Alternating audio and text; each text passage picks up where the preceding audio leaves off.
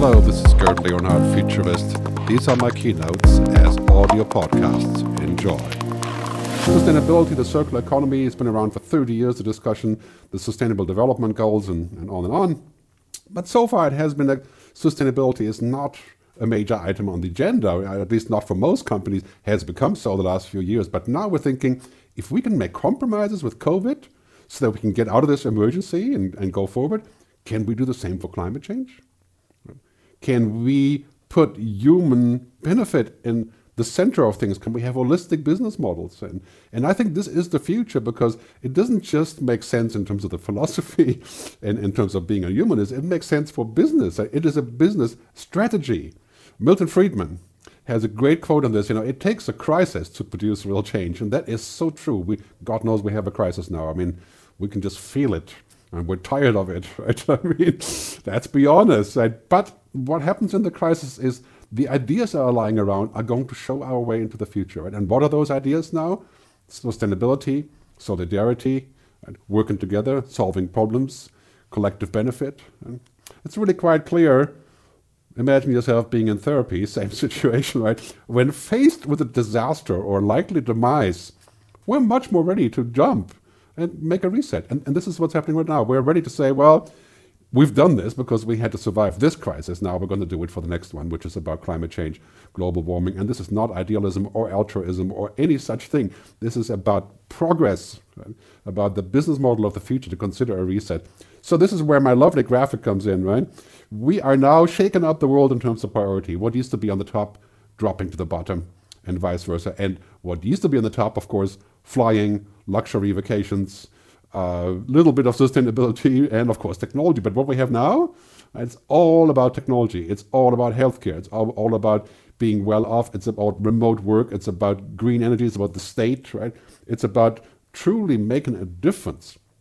And this paradigm shift is encompassing not just consumers, but also businesses, of course, and governments and politicians, right? Here's the waves of what's happening, right? The first wave is dealing with COVID. And that is really strangulating us right now. And it's also quite scary, where we're thinking about, how long will this last and how we're going to go on from this. And here's the other wave, the next one, right? It's quite clear what's coming here, climate change. And that wave has been there before, but now it's intensified when we're thinking about what do we have to do to preclude another major disaster, to change the way that we're looking at the world, to change our habits. Let's be clear about this. COVID-19 is a test run for climate change, right? It is a test run because it's making us ready to make sacrifices to change our lifestyle because we have to. And because it is a business, right? I mean, COVID-19 is a reset of what we're thinking here, right? If we want sustainable everything, then we have to look at it no longer as an ideology or just a utopian concept, or I think it's a business plan. Not just because we should, but because it works and it makes economic sense. Look at the stats here, right? 3D printing, part of the same agenda, is at the tipping point. Battery prices, of course, you've seen all these stats, right? But basically, look at this one. Now we even have a stock exchange that is all about sustainable. The long-term stock exchange just launched in San Francisco.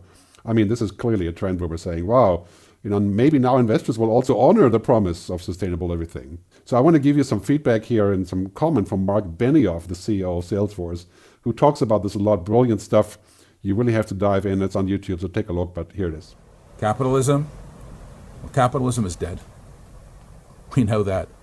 Just look around. We need a new capitalism, a more fair, more sustainable, and more equitable capitalism, a planet-based capitalism, a capitalism that works for every human being.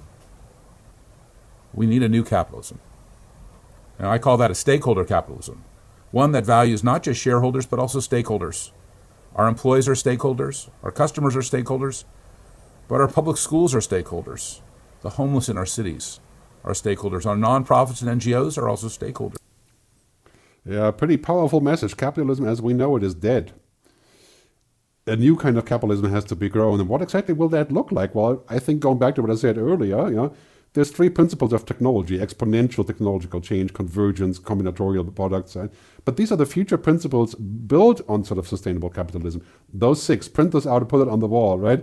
On the one hand, technology. On the other hand, environment, people, humanity, right? Human-centered approaches, human benefit, circular economy. That's called long-term thinking. Right? So I think it's quite clear we're heading to a world where this is the economy This is not just an aberration or a wishful. I mean, going back to Spotify, right? 10 years ago, we thought of the cloud as a wishful exercise, and now it's normal. Now it is music. Right? There is no music business really apart from the cloud. So it's going to be the circular economy.